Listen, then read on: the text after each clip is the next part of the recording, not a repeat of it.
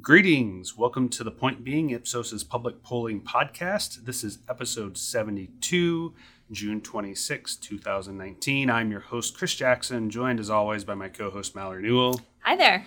And it is Democratic Debate Day. Democratic Debate Day number one. That's right. This evening, 9 p.m. Eastern Time, the first Democratic debate of the 2020 season will happen. Tomorrow, the second debate will happen. There should be lots of fun shifts in public opinion coming out of this. But as we go into it, Mallory, tell us a little bit about where the American people are right now. What does our core political data have to say to us? Well, before we get there, Chris, I just want to point out that we've been doing a social media analysis of what people are talking about ahead of the debates. Mm-hmm. And one of the trending topics right now is drinking game. So in terms of how you define fun for a debate, there you go. That's right. But in all seriousness, okay, taking a look at the core political this week, currently just 1 in 3 Americans think that things are headed in the right direction. This is generally stable, but that's just a little table-setting note as we go into the debate and perhaps how some of the Democratic challengers are going to be framing the state of the union generally. And among Democrats, that number is more like 1 in 10. That's right. Think the country's going in the right direction. So Democrats are, by a huge majority, think the country's going in the wrong path. We should probably hear a lot of the debate participants sort of talking about ways to fix the direction of the country. I think that's right. Our president is holding stable this week. Currently, 41% of Americans approve of the job that he's doing right now. Mm-hmm. That's really unchanged, not only from the past 2 weeks since our last podcast, but really also from the past month or so. Yeah, and really sort of if you broaden that out to being somewhere between 40 and 45, Trump's been stable at that range for over the last year. He really hasn't moved much. Right. His trend line looks pretty flat over time. And if you're a regular listener, you've heard us say this a bunch, but he tends to kind of weather the storm, and his approval rating holds pretty steady, generally between 40 to 45%, regardless of external shocks and events that take place. Mm-hmm. That's right. Okay, what else do we have? There's one thing in particular that I wanted to bring up, and that is where Americans are at on the main problem in the country. Mm-hmm. Yeah. It tends to be healthcare and immigration that rise to the top each week. Now, in light of news reports on just how bad the crisis at the border is, we've seen a little uptick when it comes to immigration. So currently, 22% of Americans say that immigration is the main problem facing the country. This is up 4 percentage points from last week. Mm-hmm. And then healthcare has gone down about the same amount, 5 points, since last week. Okay. So, but it still remains healthcare, immigration, and then the economy sort of right behind them as the top issues. Now, among Democrats, though, which is pertinent for tonight's debate, healthcare is number one. It's still healthcare. Yep, it's still healthcare among Democrats and independents. It's really what we've seen in this week's polling is Republicans have almost coalesced even more around immigration, perhaps taking a signal from what the president is saying and how he's talking about the issue. But I think you're right, Chris. We're going to expect to hear about both a lot in these 2 nights, but healthcare is still the top issue for Democrats. That's right. And then another issue that sort of rises at the top among Democrats is the environment and climate change, where we see about 1 in 10 Democrats say that's the number one issue. Democrats by far give much more priority to that than any other candidate. I think with Jay Inslee, whose candidacy is basically all about climate change in tonight's debate, we may hear at least a couple of things about that. I think you're right. You want to talk about foreign policy? Yeah. So in this week's Ipsos Reuters polling, we've asked President Trump's approval rating on a series of issues. Now, one thing I wanted to call out, because it's also been in the news lately, is how the American public feels that President Trump is handling Iran. That's right. Since we maybe almost got into a shooting war with them over the weekend before Trump pulled back, and There are some attacks on tankers and a drone that was shot down. Lots of events have happened. And how does the public feel about the president's stewardship of our troubled relationship with Iran? Not great. Not great.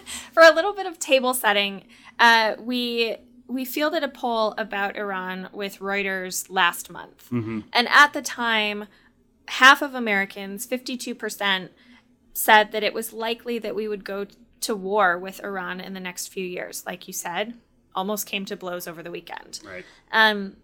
At the time, 39% of Americans approved of the job that the president was doing to handle the Iran situation. A majority disapprove. And that really hasn't changed. So currently 38%, that same number, approve of the job he's doing. So much like every other issue that we ask about other than, say, jobs and employment, the president is underwater when it comes to how he's handling this situation. That's right. And that 38% being 3 points lower than his 41% overall job approval sort of indicates that people are seeing him a little bit weaker on this than average for sort of everything he's doing. That's right. Okay. What else do we have to cover from Core Political? Is that all of it? I think that's all of it. But we thought it would be a good idea for those of you that are planning to tune into the debate to just kind of take a step back and do a little recap of where the Democratic candidates are going into the debate. That's right. So we've not released our 2020 tracker for a couple of weeks, and we'll actually have another one out next week after the debate. But we do have some numbers from a couple of weeks ago. Nothing's really changed since then, so they're still pretty good illustration. So I think the first thing is, how are the candidates lining up in terms of the preference on the ballot? Like, who are people saying they'd want to vote for? At the time, in early June, about 1 in 3 registered voters that identify as Democrats say that they would vote for Joe Biden. Mm-hmm. So Joe Biden has been the front runner in all polling throughout. Again, polls that come out a year and a half before an actual election are really just sort of telling you who's well known at this point, who has strong name recognition. But Joe Biden's in the lead, followed by Bernie Sanders, and then Elizabeth Warren and Kamala Harris. Mm-hmm. So in tonight's debate, what are the candidates look like? Since we only have 10 candidates tonight, Biden, Sanders are both tomorrow. Mm-hmm. It's Elizabeth Warren.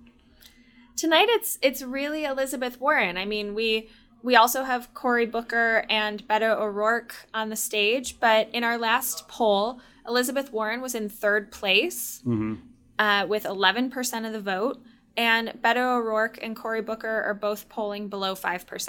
Okay. So it's really going to be Elizabeth Warren and a lot of other folks who are hoping to make a name for themselves. Speaking of which, how well do Democrats and independents know these candidates at the moment? It's sort of a mixed bag. I think generally when you look at this, our top tier candidates, meaning Biden, Sanders, Warren, Harris, they're really known by 60% or above of Democratic registered voters. So better than 2/3. Close, yeah. Kamala Harris is a little bit lower than that, but that's a general good rule of thumb. Around 2/3, 60%. And then all of the other candidates are really only known by, at best, half of the electorate. That's Beto O'Rourke and Cory Booker. And the rest, it's closer to a third or below.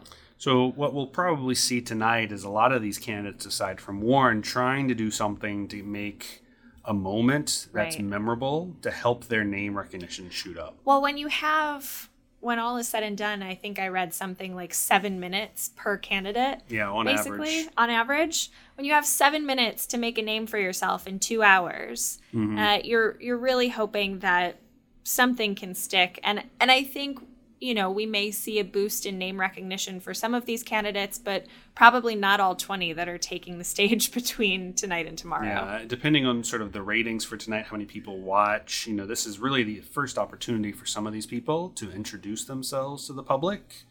And if they don't manage to make a moment now, it's hard to see how some of these candidacies are going to be able to keep up traction going into the rest of the calendar before next year's elections. Yeah. So I think one of the other things to talk about, though, is sort of what people are going to be doing in tonight's debate. And I think one of the things that's really interesting is how, even though we aren't tracking it in our ongoing tracking, really the Democratic Party is very much focused on opposition to President Trump and figuring out how to beat President Trump. Right. We actually released some polling with the Daily Beast last week about what Democrats are looking for, and 80% said beating Trump was the number one priority. That's the top priority. It's not electing a female. It's not electing a person of color. Mm-hmm. It is electing somebody that can beat President Trump. Now, there is an interesting gap between those measures that I just talked about, implying that some people, even in the Democratic Party, may not necessarily think that it is a female or a person of color that can beat President Trump. That's right. There is the electability gap. Using air quotes around using electability air quotes gap. around electability, that's right. Electability is one of those sort of concepts that doesn't really have a meaning. It's sort of one of those, you know it when you see it, but it's actually sort of circular, where someone's electable because they're winning, but they're winning because they're seeing that they're electable. But one of the things we'll be seeing tonight is a lot of these candidates trying to position themselves as the answer to Donald Trump in a lot of different ways. And the interesting dynamic through the rest of the election season is going to be about what does the Democratic electorate, what do Democratic voters see as that answer? What do they want to see as opposition to Donald Trump? Is it someone who's a fighter? Is it someone who's a uniter? Is it someone who is taking a more cosmopolitan view of the world, that they're sort of embracing multiculturalism and immigration? Or is it someone who's sort of doing populism but doing it on the left, right, as opposed to populism of the right?